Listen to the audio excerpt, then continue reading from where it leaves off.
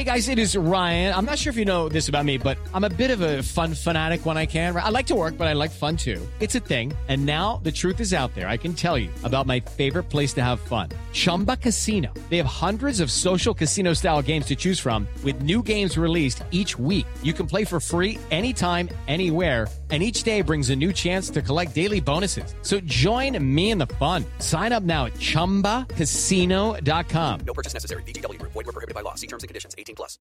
With Lucky Land Slots, you can get lucky just about anywhere. Dearly beloved, we are gathered here today to... Has anyone seen the bride and groom?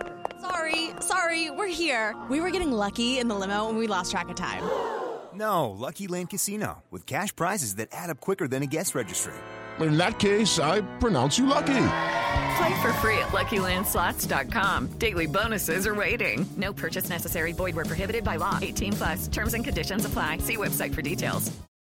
With Lucky Land Slots, you can get lucky just about anywhere. Dearly beloved, we are gathered here today to... Has anyone seen the bride and groom? Sorry, we're here. We were getting lucky in the limo and we lost track of time. No, Lucky Land Casino, with cash prizes that add up quicker than a guest registry. In that case, I pronounce you lucky. Play for free at LuckyLandSlots.com. Daily bonuses are waiting. No purchase necessary. Void where prohibited by law. 18+. Terms and conditions apply. See website for details. Mary redeemed a $50,000 cash prize playing Chumba Casino this year. I was only playing for fun, so winning this was a dream come true. Chumba Casino is America's #1 social casino experience. It's serious fun. With over 80 casino-style games to choose from, you too could win life-changing amounts of cash. Be like Mary. Log on to ChumbaCasino.com and give them a whirl. That's ChumbaCasino.com. No purchase necessary. Void where prohibited by law. 18+. Terms and conditions apply. See website for details. The voice in the preceding commercial was not the actual voice of a winner.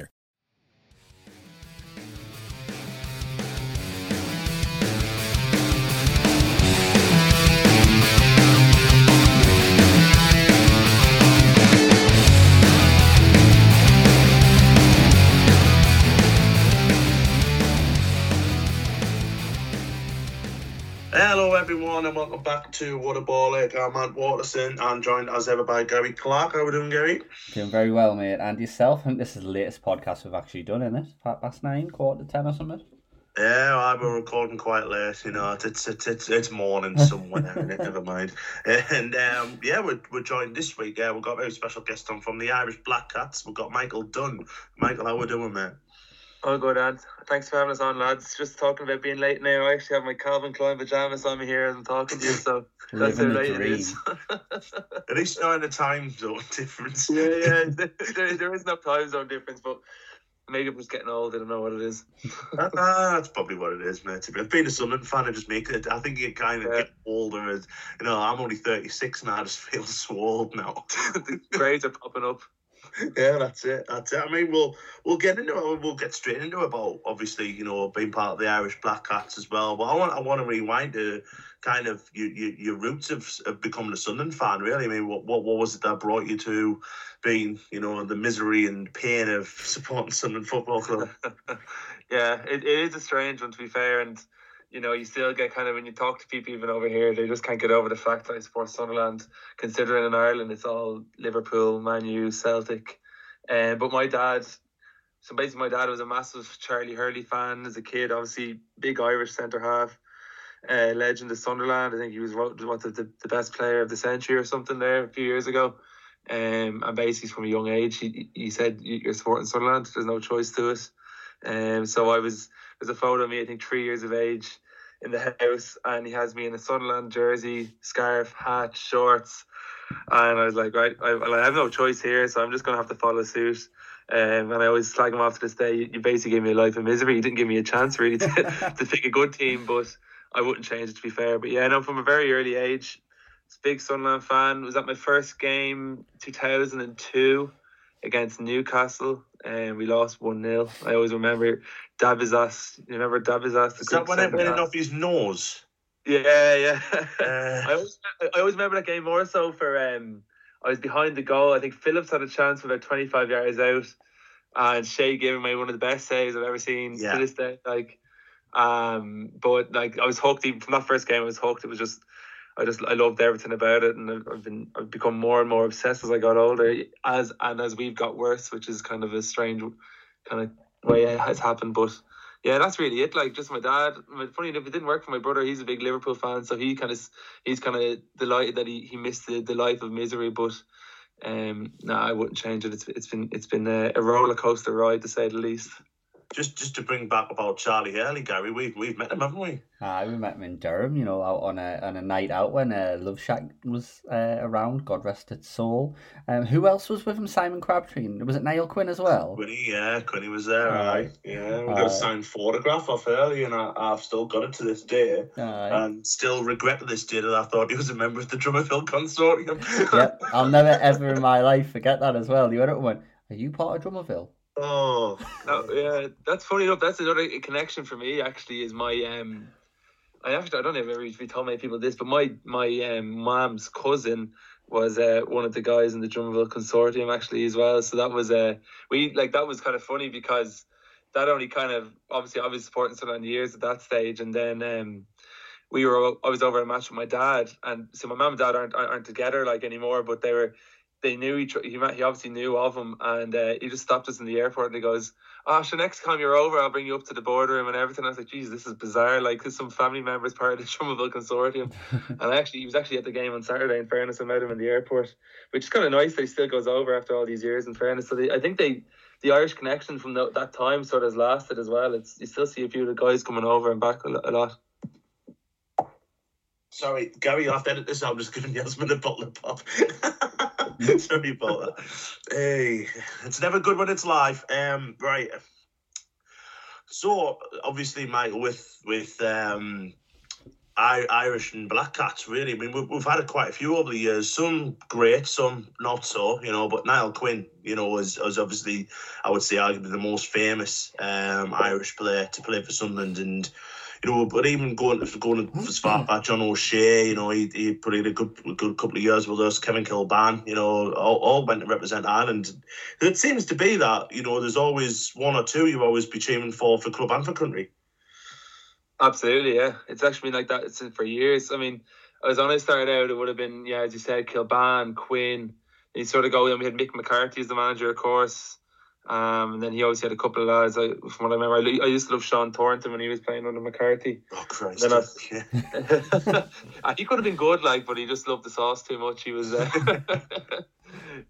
he was a bit overweight playing. But no, there was then he went on. Keane was the big one. That when Keane took over with Quinn as chairman, honestly, you'd want to see the amount of people that were flying over to Newcastle every weekend for games. Like, you would have chartered flights going on to Newcastle just to bring Sunderland fans over. So there was obviously a massive connection, and then that was it was great support in Ireland. You did have a lot of players on both teams as well. So it's kind of dried up a little bit lately, isn't it? Like, McGeady is the kind of last one.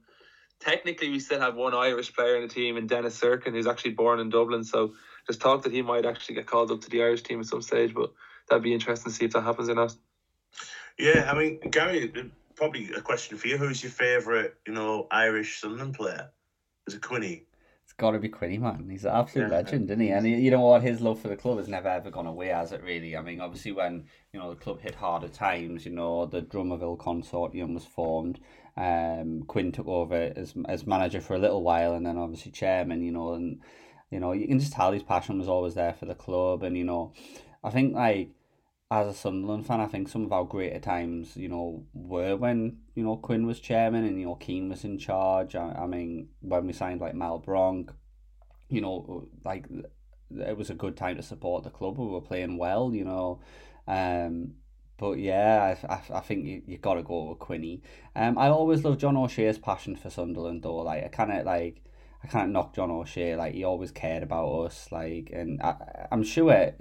I might be wrong, but is he still in our books in some way, shape or form as a coach or like a ambassador? No, he's a coach somewhere else. He's at Reading, isn't he? Reading, yeah, and he's Irish from the 21s coach as well, yeah. I thought he still had something to do with us, to be fair. I thought it was like an ambassadorial role or something. No, he's definitely first team coach at Reading. We've got about like 5 ex-Sunderland players now, like who are first team coaches at the championship level teams. Like Dean Whitehead was in the dugout on Saturday, and I'm like, when's he come back? You know what I mean? I completely forgot he existed, and there he is. On the bench to be the Dean Whitehead. I mean, I must admit, I'm still reeling off Sean Thornton. It's just one of those ones that's like brought back the memories of being quite young and watching him try to play football. But he loved to drink, didn't he? Bless him. He could have been someone else. But I mean, Mike Gary brings up a really good point about Quinny. Obviously, great player at Sunderland, and then pretty much it probably overexerts his playing career. The fact that he pretty much saved the club from going bust. You know, we were struggling under, I think it was obviously the Bob Merry wanted to sell the club, and it was massive risk of administration. And then, you know, Quinny comes along with the Drummondville Consortium, puts himself into a little bit of an ill-fated managerial role for the first 4 games when we got relegated from the Premier League, and then brings in Niall Quinn. I mean, the rest is history. Brings in Roy Keane, and the rest is history, isn't it? Yeah. It was a great time to support the club. Like the buzz around the two of them, like taking over Sunderland, was just amazing. Like to be a part of that, just even on, like I'm so happy to be out of an age to remember it. Like I'd hate to have been even a few years younger, where you were just kind of a kid and you don't really appreciate the times that you're living in. Like if you look at hindsight now, it's probably the best time in the last 20 years of the club. Quinn, definitely my favourite season supporting us. Definitely, %, yeah. So it was every game, like something happened. You even when we were 2-0 down with 10 to go, you kind of always thought we'll probably nick a draw here somewhere. And it was just, we were never out of matches. Like the stadium was always full. Everyone was just, I think everyone just appreciated the kind of the roller coaster of it and enjoyed it. Quinn obviously, like absolute legend. And just a really nice guy as well. I feel like, you know, he really just took in the kind of the way of Sunderland, the people of Sunderland. He really engrossed himself in the area. And I think still, like Keane, I think Roy Keane has a real soft spot for the club. Like, and obviously just been times since where there's chances that he might have come back and stuff. I don't know if it would have been the right thing or not. But even still, you know, you can see that he still had that affection for the club. And even though those times were great, like, I mean, the season of the championship was, like, I always just think of Carlos Edwards after Christmas when he came in. Like the goals he got were amazing. Those 30-yard shots, I think he got 2 or 3 of them. Then the Premier League, first year in the Premier League was good. Like we still continued to score loads of late goals. Keane, whatever he did, he really gave self-belief to the team to never give up. And obviously that probably came from his time at Man United under Fergie. But I think at the same time, even though it was going so well, you kind of always had that feeling that it was going to end in a sort of negative way, because the character that Keane is, you know, I think once Ed Short came in, you knew it was only going to go one way. Gary, you've got a list. I've never put this on you, Mike, but Gary's got a list of some Irish players that have played for Sunderland. Obviously, you know, we've mentioned Kilban, Quinn, and everything like that. But there's a little bit of a few ones that might trigger your memory. But we're gonna go over like 1-word answers on them, Mike, if that's all right with you. The first word that comes to your mind when I mention this player. Can I ever go as well? Absolutely right. So I'll tell you what, because I just thought I'd have a look there while we're talking. I'll get 1 word from yourself, Michael, 1 word from you, Ant, in regards to whichever player I pull out here, all right? Okay. So we'll start with you, Michael. David Connolly. Penalties. And? Legend. Andy Reid. Start with you, Ant. Fat. Michael? Burgers. Fat burgers. Subway. Paul McShane. We'll start with you on that one, Michael. Oh, Jesus. Donkey. And? Mad Dog. Yeah. Probably one that everyone forgot about, maybe. And we'll start with you on this one. Graham Kavanagh. Solid. Michael? Yeah, I actually would say solid as well. Yeah. He wasn't bad, to be fair. Great player. Yeah. Cool. This one could be interesting. I think you only made maybe like 1 start. Start with you on this one, Michael. Roy O'Donovan. Shit. Fraud. And this one's for you to start off. Kenny Cunningham. Christ, I can't really remember him playing that well for Sunderland. So, inconspicuous. Michael? Eyebrows. If you actually ever watch clips of him online, watch his eyebrows. They go up about like 3 foot up towards his head from his all over his forehead. Like he's the longest sort of stretch of an eyebrow I've never seen. Didn't Keane bring him in on the backroom staff to be like performance analyst or something? He was basically hit the bottom DVDs. Could have, yeah. I couldn't see Roy Keane and Kenny Cunningham getting along though that much. No, I don't know if it was. No, it might not have been. It might have been Steve Saunders. I think I might be wrong. I might be wrong on that one. I've got 2 more for you. Yeah. Paul Butler, Michael. Veteran. And thighs. Did you say thighs there? Thighs. Fair He enough. wasn't Irish, was he? Hey? Paul Butler's from Preston. Yeah, he played once for Ireland, I think, actually. Yeah, he did. He turned out for Republic of Ireland. Yeah. This is what this list is saying. I'm just telling you what's on it. I like this guy personally. You know, he wasn't fantastic, but he had his good games every now and then. Gary Breen. Is this me or mine? I start with you on that one, Anne. Backwards. Michael? I'd go solid. No, I liked him. He wasn't the worst.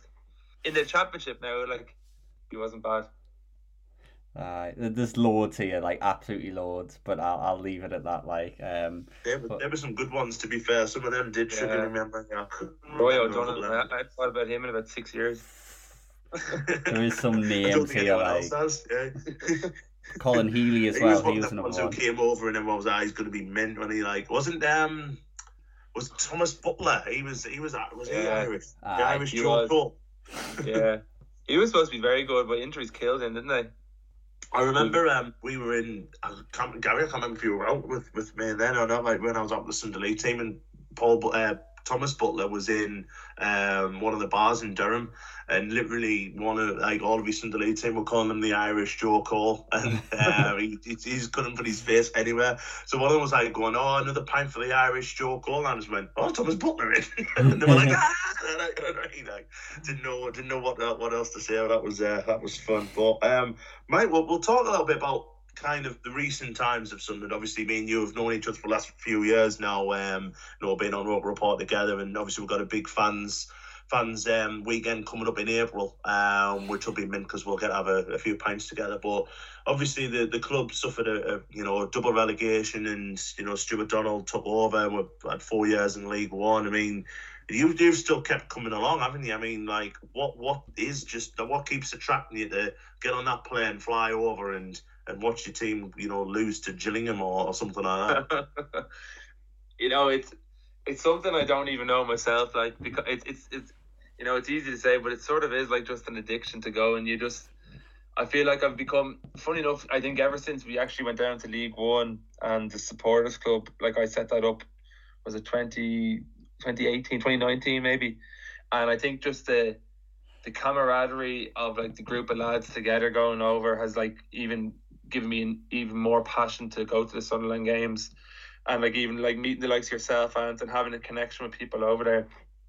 It really is more than just going to the matches. It's the whole experience of feeling a part of a club, feeling part of nearly a community of fans that like are very, very passionate about their team. It's very different to supporting someone like Man United or a big club like Chelsea or something. Like, I don't think for a second that those clubs have the same sort of I suppose passion for their team, or the fan base has the same passion.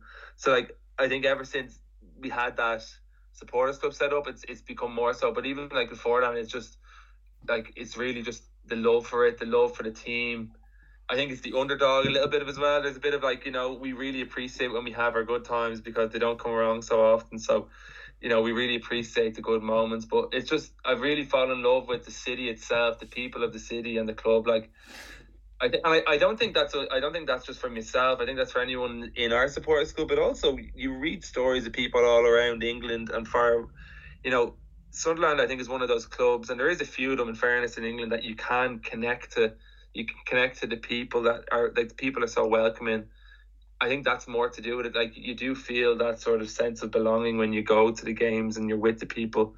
And you know, I wouldn't change that for supporting a team that has more success, because let's be honest, it actually probably does get a little bit boring after a while as well. So I like the drama of Sunderland too. So I think it's all that sort of stuff, and you know, it sounds kind of like nice to say and rich in words, but it is truly the fact that like the people make the area and the club, like you see it even, and I think that's why people love the Netflix. You see it in the people in the series. It's the passion that everyone has for the club, that really kind of sucks you into supporting them. So that was it for me, really. I mean, you had to mention that bloody documentary. Never mind. I mean, that like, was part of it. But like Gary Mike brings up a really good point there, that for me, I don't think there's another club in the world really that is as unique as what Sunderland are. You know, like, you know, we've been down to the doldrums. You know, we're kind of working our way back up, but it's still it's that sense of community. I think, you know, I've just mentioned the International Fans Day that we're having. We had that a couple of years ago before COVID, and not many other teams do that. We set up a yearly foundation for the community soup kitchen to try, you know, raise them some money for Sunderland. You know, obviously the Bradley Lowry stuff that happened. It is such a, you know, I mean, it used to be called, you know, the Caring Club, and in many ways it still is. Yeah, I would totally agree with that. I mean, I'll go back to like just what you were saying straight away in that point there. I mean, you were on about how, you know, we're down the doldrums and all that sort of stuff. I mean, can you tell me a season, you know, being a Sunderland fan, where the season is pretty much mirrored the previous season? I mean, every season is a different season. Obviously, you know, we had them back-to-back relegations, which was definitely the lowest point as a Sunderland fan.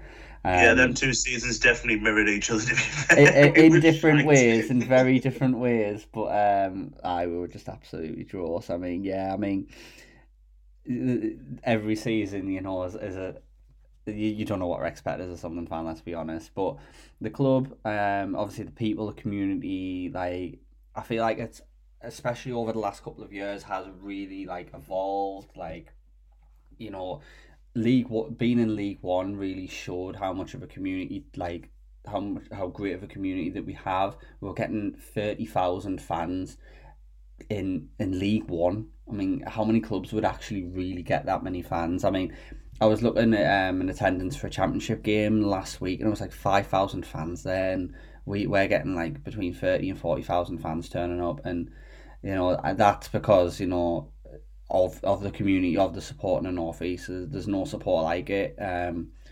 You know, like, it's just really, like, it's kind of hard to put into words how like passionate everyone is about the club. And, you know, even through the good times and even through the bad times, you know, everyone sticks together, and, you know, we all still love this club, which is definitely going to make us go great 10 years earlier than expected. Like, I've gone bald, you know what I mean? I'm about 36 years old. I can't my head on me here. I can't sleep at night, you know what I mean? It's all down to football. But yeah, I mean, Mike, you mentioned obviously about setting up the Irish Black Cats, which, you know, you guys now come to the majority of the home games, you know, week in, week out, you know.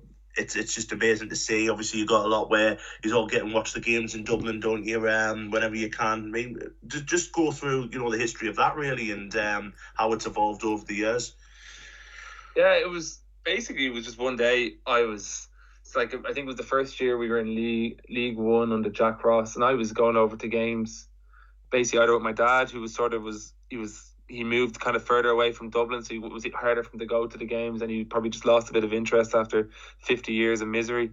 And I was going over, and I wasn't really going over to anyone, so I was going to games on my own and stuff, and I sort of, like, I was kind of like longing for that sort of, maybe, I suppose, a connection or a friend or something to go to the games with.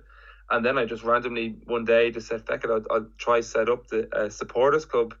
And I think I got in touch with Roke Reporters before I was involved, about putting an interview out just to gather some interest. And then Chris Waters on the website did one with me as well. And within maybe a month, I'd kind of got 30 people together.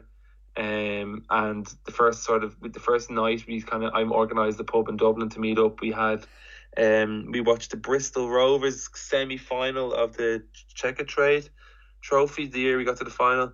And we was the first. Yeah. We met up in Dublin to watch that. We had about 15 or 16 there. And there we're 2022, 3 years on. There's just under 100 people like involved, and it's just grown in terms of like the amount of people that come in. Like I still get emails every so often. Michael, I'm in such and such in Cork or in Clare or in Kildare, different parts of Ireland, wondering when are you going to matches? Can we meet up?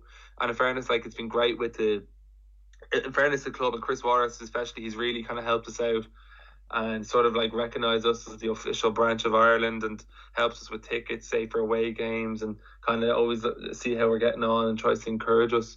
But it's grown and like we've got to a point now where, you know, we have a WhatsApp group with about 90 something people in it, all like from Ireland, like, which is amazing. And now, like, I'd say now I met my friend Sean through that. Now he'd be one of my best friends now. Like I was groomsman at his wedding and everything, like, because we just the connection we made over Sunderland, and we especially would go over nearly every second week. We're absolutely mad. Like, I don't know how our women stick up with us, but they're still but like we've got, like, I mean, you could go from each game, every game, you know, there's at least someone from our supporters club going to the matches. So it really has grown, and it's sort of just kind of making that connection for lads. And we do meet up and stuff, which I think even like there's a lot of lads that would probably not go to the games in England as much, but they love coming to the pub to watching us play on telly with a few pints. Like, so it's different for everyone, you know. So everyone, I think different people get different things out of it, which is great. Like, you know what I mean? Some of us will love going over to the games. Some of us just want to go to one game.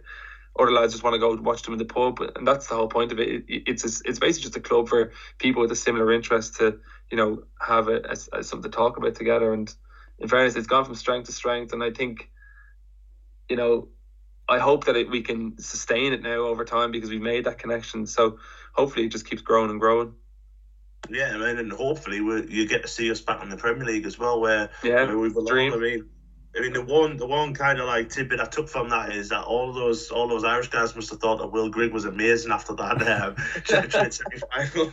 That was probably his only good game for us. I think we were all really awakened after that. Yeah, massively.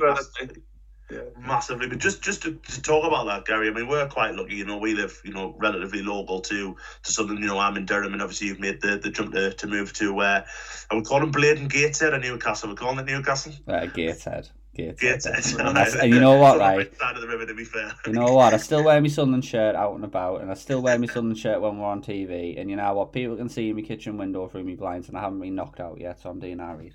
Yeah, I mean, we are quite lucky that we, you know, live 20 minutes away from the ground and like that. But you know, to hear what Mike's just said there about, you know, coming over, you know,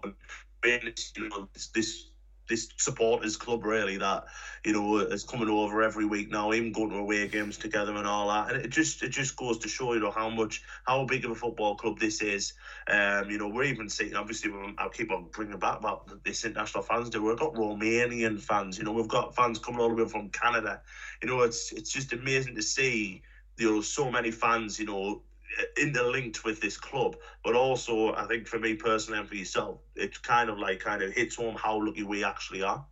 Yeah, definitely. I mean, and you were on about there, you know, fans come from all over. I remember a couple of months ago we had a chat with, I think, someone who has been on Rotor Report who came from Australia for the came from Wembley, didn't he? For the final of the playoffs. On this podcast.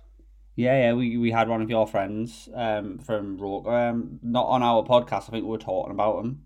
Martin Wonders, wasn't it? Yeah, Martin. He actually missed the game. He missed the game. Well, you know what? At least the commitment was there. He still got a flight over. He might have missed the game, but you know the commitment was there. But no, you're 100% right there. I mean, you know, people come from all over, and you know, you see on all these forums as well on social media where, you know, people potentially on holiday looking for a place to watch the Sunderland game. You know, they've got the Sunderland shirt on, got the Sunderland scarf on. The community aspect of, you know, what the club has achieved and, you know, where it's going, it's brilliant. And then, you know, you do have like all these community groups. I mean, like you were saying there before, Michael, you've got a WhatsApp group with 90 people. How you do that, I have literally no idea. I can't keep up with a WhatsApp group with 9 people, but you know, everyone's got like shared interests, and all it takes is just one to maybe put it out there. Maybe 10 other people were just a little bit shy to do so, but it builds a massive community where at the end of the day we just want to talk about football and the club we love. So no, totally. The way it came on, and how well represented we are, not just obviously in the UK but all over the world, from our fan base, is fantastic. Yeah, I want to talk about this season, Mike. Obviously we finally, got promoted, and at Wembley. I remember meeting you absolutely pissed out of my mind at Trafalgar after the game, and we shared a mutual love for the club and a mutual hatred for someone who will remain nameless. I know nothing. I've no comment.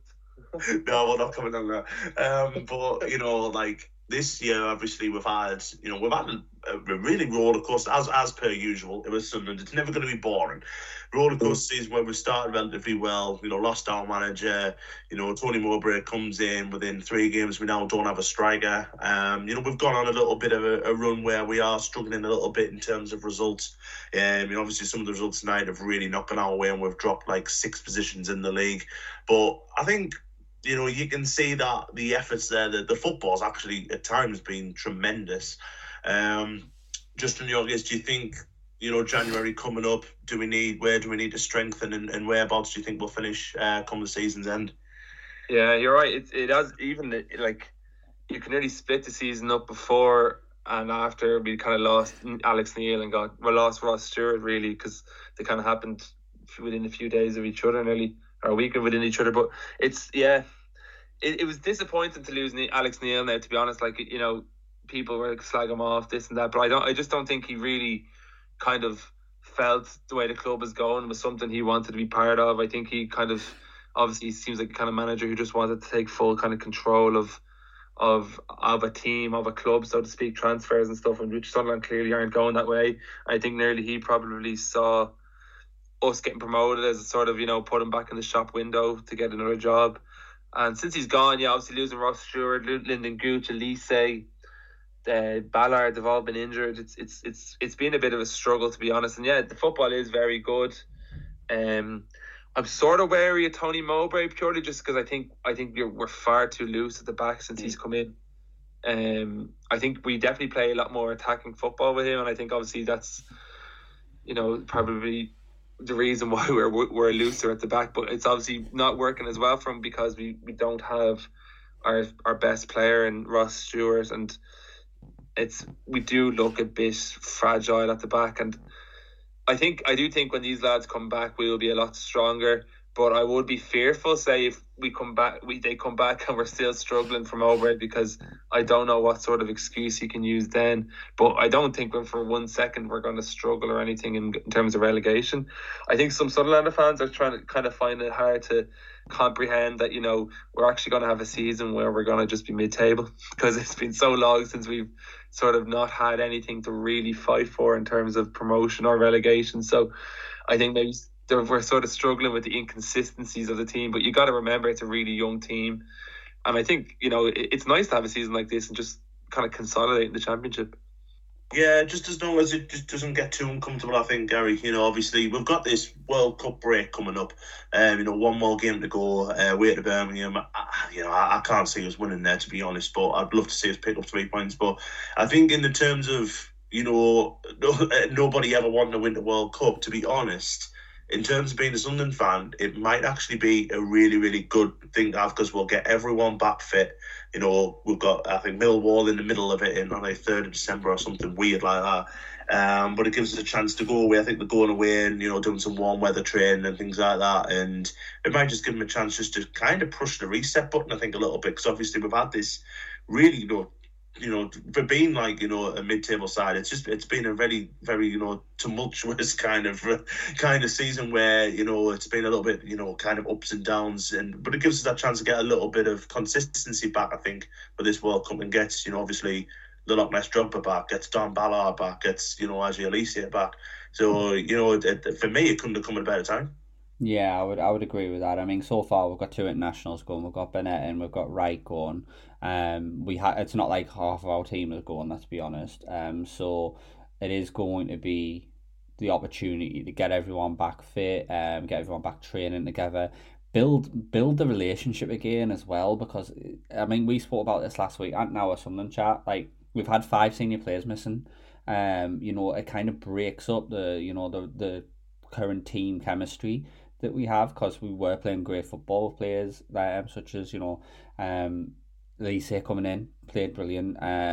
Gooch was playing every week and then got injured. Gooch looks to be pretty much on the mend though and should be back after the break, which would be good. Hopefully Loch Ness Drogba is as well.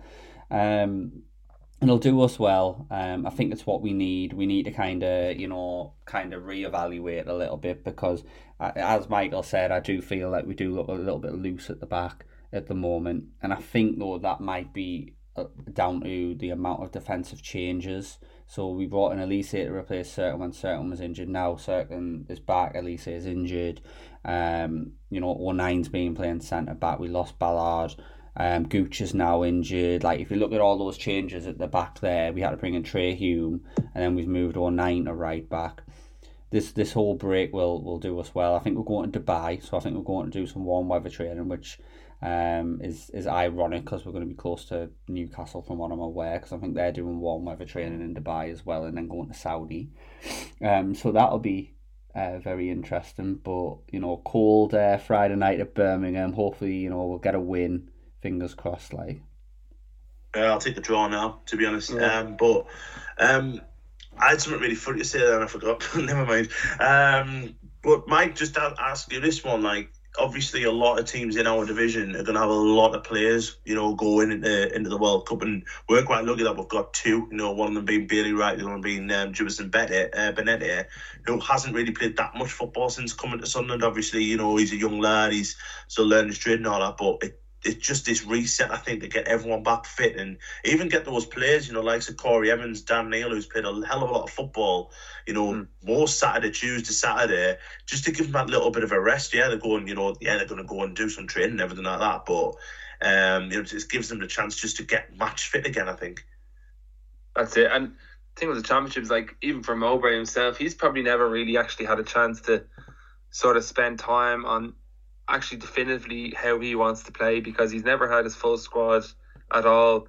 And as you said, the way the championship is, it's endless. It's constant match after match, Saturday, Tuesday. So hopefully you'd like to think it'd be kind of like within the season itself. So he has about 2-3 weeks to sort of get everyone back fit, maybe work on certain things that he's noticed now over the last few weeks that haven't gone too well. And as you said, we're not really impacted on it other than Bailey Wright, who probably won't start, say, if Ballard and Elise all come back. Dewey, who's still only really probably acclimatising to the country, never mind the football. So you'd like to think, I think a lot of Sunderland fans are pinning hopes in the fact that we'll come back stronger after this World Cup. But, we are going to need a couple of results fairly early on. You mentioned that Millwall game. We probably need to be winning that because, I think after today we're 17th, and you just don't want the pressure to ramp up. And the way we can be as Sunderland fans, we do kind of get a bit dramatic when things start going badly, even after a couple of games. So to keep the atmosphere on side, things were a little bit touchy on Saturday. I don't know if you guys were there, but I felt it was a little bit touchy in the stadium.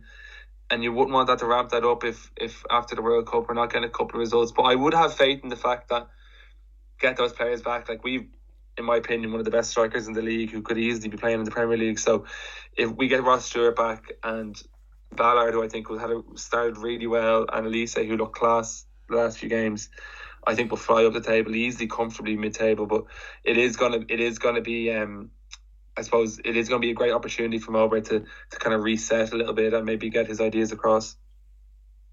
Yeah, me main worry about this kind of warm weather training is how on earth Tony Mowbray is going to acclimatise himself in Dubai. He's northeast of England, like. Yeah, I just don't think he's going to like it, to be honest. Bless him. But getting going into a 7-star hotel and getting waiting on hand and foot, I just don't think it's up for him. It's going to be really funny in the match. It's going to be the 3rd of December, and all the players are going to come back with really big tans all over them, like. So it's going to look so odd. It's going to be quite funny seeing Tony Mowbray with a really weird suntan, kind of holding on like a striker. That's what the game. when we've lost. Never mind. Now we're going to smash them. We'll be fine. Just very quickly from these both, actually. We'll start with Gary on this. Obviously, just literally coming up after, once we all get back from the World Cup, is the transfer deadline. Obviously, January transfer window, and I think we will, strengthen. But I want to ask both of you, really, which positions you'd look to strengthen. Obviously, there's a striking option, maybe in midfield. Corey Evans seems to be, our only player who's capable of being defensive in midfield, and maybe another centre back. But Gary, I'll start with you first. Where would you like to see us strengthened in January? I think we definitely need another forward. Definitely, because having Stewart and Sims out has been hard. And let's just say, for example, we lose both of them mid-February, then we're in the same predicament for the rest of the season. In all honesty, I think Stewart getting injured has probably saved us a lot, because I thought he would be off in January. If he continued his form, he would have been off in January. We've probably got him now till the rest of the season. So it's probably served us all right. I don't think Sims is a one-up-top kind of guy, so we definitely need Sims and Stewart back playing together, because I think that they work well together. If it's Sims up top, I see him as generally quite lazy, so I definitely think we need another striker. I definitely think we need a right back as well, because I feel since Gooch is injured, we don't know who's going to play there. Is it O'Nien? Is it Hume? Is it Wright? I don't think Mowbray knows who's best in that position when he doesn't have Lyndon Gooch. But I do think we need a more defensive right back as well. So definitely look into that. And I think we could use one more centre midfielder, if I'm being honest, as well. Maybe a box-to-box player, because Dan Neil, for me, come January, will be very tired, much like him and Callum Doyle were last season. So I definitely think we need to bring in a midfielder on loan, a right back potentially on loan, and another striker as well. Yeah, same question, mate. Yeah, I would agree. Definitely a striker. Obviously, it's for clear reasons. What we've seen for the last 2 months, ever since Stewart got injured and Sims got injured, we need someone who can score. I know we're linked with Bradley Dack a good bit. I think he's sort of an attacking mid sort of striker, isn't he? He might be a different option. I'm not a massive fan of Ellis Sims, to be honest. And as you said, Gary, he's definitely not one up top. I thought he was really poor on Saturday. He just, I don't know if he looked disinterested or not fit or whatever, but everything about him was just off. And we need a striker who can maybe play up on his own if, say, something happened again where we were down numbers, and who could maybe nick a goal. Maybe a bit of a target man might be some sort of style of striker to go for. Holding mid as well, sort of the Corey Evans role, as you said, and Gary, like that's, yeah, Evans can't play every game, it's clear. And I think, everyone was calling for Mowbray to bring in Dan Neil and especially Abdullah Ba on Saturday. But I think it was quite obvious early on that especially Ba is just probably not actually ready to sort of anchor the midfield, and they thought the two lads were completely lost together. So maybe a kind of an experienced player. I think we need to maybe add a couple more experienced heads, because at times the team looks really, really young, and just missing someone just to sort of take control of the kind of the team itself.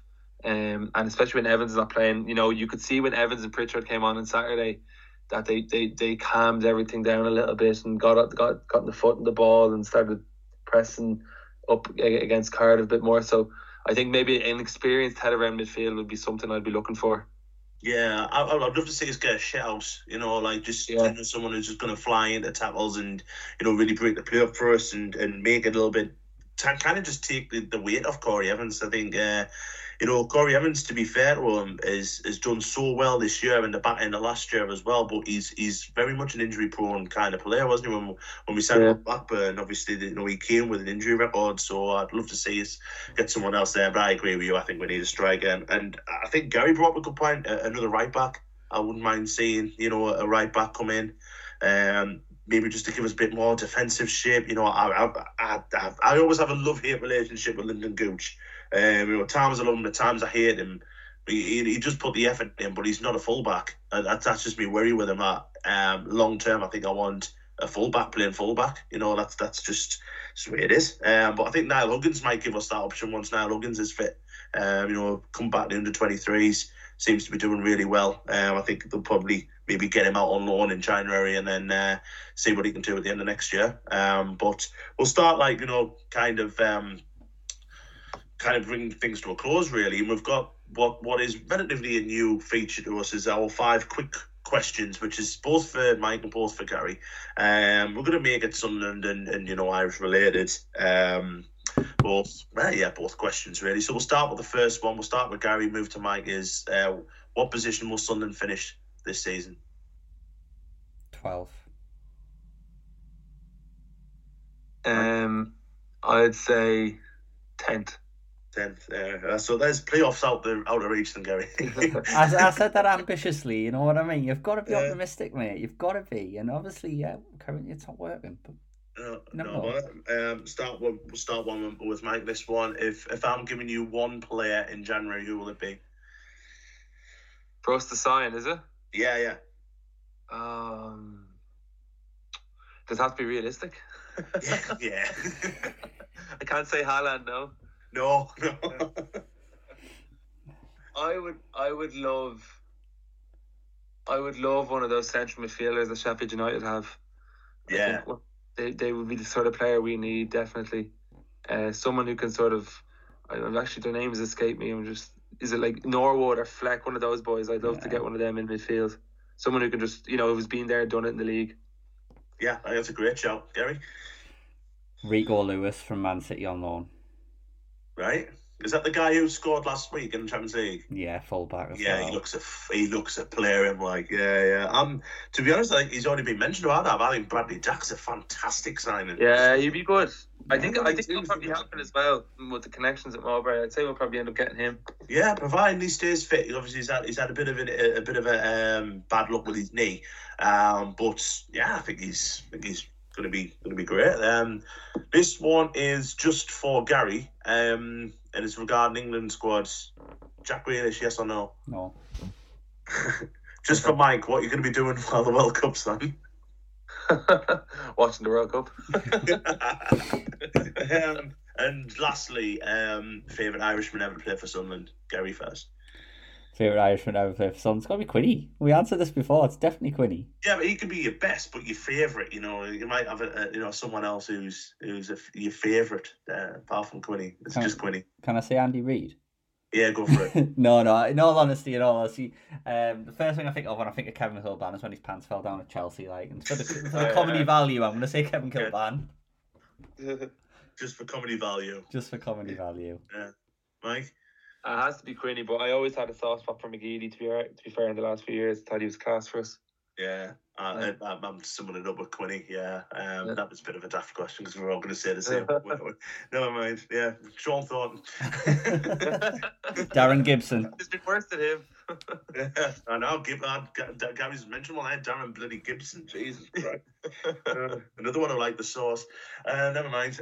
Right. So we always end off with Baldwin Borlick. As has been mentioned, we have a player who's had a particularly good week or a player who has had a particularly bad week. Does not have to be football, but it does have to be sport related. Mike, we'll start with you for your baller. I'm going to go, just from what I read today, Christian Eriksen. I think it's an amazing story for a fella who was basically dead on the pitch in the Euros is going to make the World Cup squad and has come back so strong after that and has been like a really key player for Man United this year. So good week for Christian Eriksen. Yeah. As always, the guest normally kills it straight away. Absolutely pulls it out the ballpark. That's a cracking one. Gary? It's going to be a trio of young ballers. So I was really impressed with how Leeds came back at the weekend, and I felt a lot of their comeback was down to Somerville, Notto, and obviously Sunderland's Sam Greenwood. And his Greenwood's goal was mint as well. So I kind of want to give it to a trio of young ballers who I think have got a really bright future in the game, especially Somerville. I think Somerville looks a cracking player. Yeah, he's good, isn't he? Very good player. Definitely need him in my dream team, like. Yeah, I mean, the only sad thing about that is it just brings you back to Stuart Donald trying to completely acid strip the club by getting rid of Sam Greenwood, who would have made it at Sunderland and is a Macam as well. They always show the picture when we were in the League Cup final of Dan Neil and cheering the team on, and the guy next to him, Sam Greenwood. So he's an absolute true Macam, and he was brilliant. All three of them were. And I echo He's going to be such a player. Mine is a name that I don't think many of us will have heard of before. I've just literally watched the Twitter video all day today, and it's Polish amputee player Marcin Alexi, who has scored the Puskás Award. Honestly, he's literally an amputee, playing obviously in the amputee the games, and he scores an overhead kick. If you haven't seen it, go and watch it. It is fucking brilliant. Brilliant goal. So he's my ball of the week. So Q, Gary and Mike just quickly nipping onto the Twitter now and see what's some goals. So we'll go from baller to ball ache. Mike, we'll start with you. Yeah, I'm going to go with Ralph Hasenhüttl, who lost his job yesterday, Southampton manager. And to be honest, it's probably been a long time coming from, because was a 2-9-0 defeats and just consistently conceding 3 or more goals every single week. I'm actually surprised he lasted as long as he did. So obviously a stronger dislike from him because he got hammered by Newcastle on Sunday, which was just frustrating to watch on the telly. But so I'll go for Hasenhüttl for that one. No worries, yeah, good choice, yeah, Gary. I'm going to go with Argentine referee Facundo Teo, who is going to be a referee at the World Cup. Who dished out 10 red cards at the weekend for the Boca Racing Club Cup final. Where he got 10 red cards from, I don't know. I just hope to God that, we don't get him for one of our games, because I don't want to see him brandish 10 red cards for us. But yeah, very interesting story at the weekend. A lot kicked off in that game. A lot of red cards shown by Teo, and we'll see more of him at the World Cup starting 20th of November. Keep an eye on him. The only thing about that is I don't understand why a lot of people are so surprised by this. It's Argentinian football. They all can't stand each other. It's the big cup final in Argentina. There's always something goes on. You know what I mean? But yeah, 10 red cards is a bit extreme. But I was expecting something. But the thing is, some of them red cards were just shit. You would expect like a couple of two-footed tackles, a bit of a fight. But it was a bit. Hopefully we don't get him in the World Cup, because we'll probably be down to about 3 men within the first 9 minutes. You know what happened now? He won't concede any. He won't do any red cards right in the World Cup. And when he's probably supposed to send someone off, he won't do it now because everyone's watching him to do it. Yeah, 100%. That's it. Yeah, the pressure's on him now, isn't it? Yeah. All the eyes of the world's going to be on him now. No one will know any of the other referees, just him.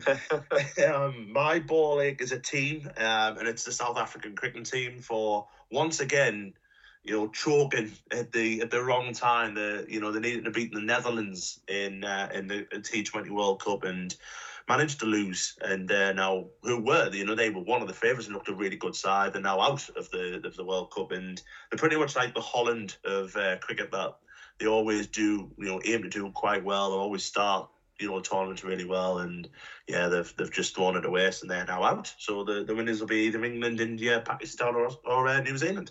So so that's my ball ache. We'll pretty much wrap that up. Mike, thank you so much for coming on, and cheers for everything you've done for the Irish Black Cats, getting them over to the games and all that. Really appreciate it, and I'll see you at some point soon. Cheers, man. Thanks, Gary. Enjoyed the chat. Cheers, man. Appreciate it. Gary, as always, thank you very much. No worries, man. Appreciate it. We will be back next week with the World Cup preview. Just before we go off, from me and Gary, we would like to wish a regular guest, Carl Larson, and his wife, Jess, all the congratulations in the world on the birth of their little boy, Frederick Ian. Frederick as in the Swedish Frederick. Cheers. Thanks so much, Carl, and, congratulations. You want to say something, Gary, there? I thought you were topping it off. Yeah, I mean, we had Carl on our podcast where we were predicting our England, stating our England 23, and I think he was just about to go on paternity leave as well. So he had his baby boy yesterday evening, I think it was, wasn't it? And he was in hospital all weekend. So a very tired Carl and a very tired Jess, but massive congratulations to you both. Yeah, huge congratulations. Like I say, we'll be back with a big World Cup preview, trying to, frantically look for guests, but hopefully we should have a couple of great ones for you next week. And also, coming up, we will be talking about the catastrophe that has gone on with Durham FC. You know, as always, I think, you know, there will be people listening who do listen to this pod about Durham, and I just want to say to Zenith, hang your heads in shame. And Olivia Bernard as well. You know, just get out. You know, off you go, lads. Right, until next week, I've been Ant. Gary, thanks very much, Mike. Cheers. We'll see you all soon. Take care. Bye-bye. Take care.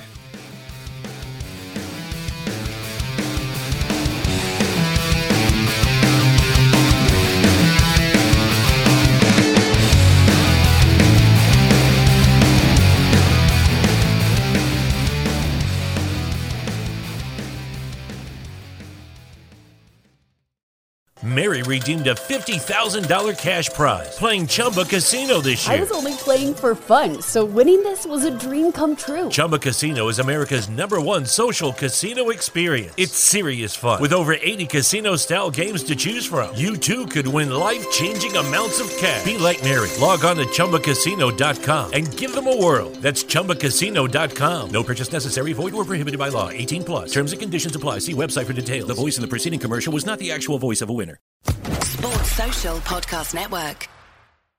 With Lucky Land Slots, you can get lucky just about anywhere. Dearly beloved, we are gathered here today to... Has anyone seen the bride and groom? Sorry, we're here. We were getting lucky in the limo and we lost track of time. No, Lucky Land Casino, with cash prizes that add up quicker than a guest registry. In that case, I pronounce you lucky. Play for free at LuckyLandSlots.com. Daily bonuses are waiting. No purchase necessary. Void where prohibited by law. 18+. Terms and conditions apply. See website for details.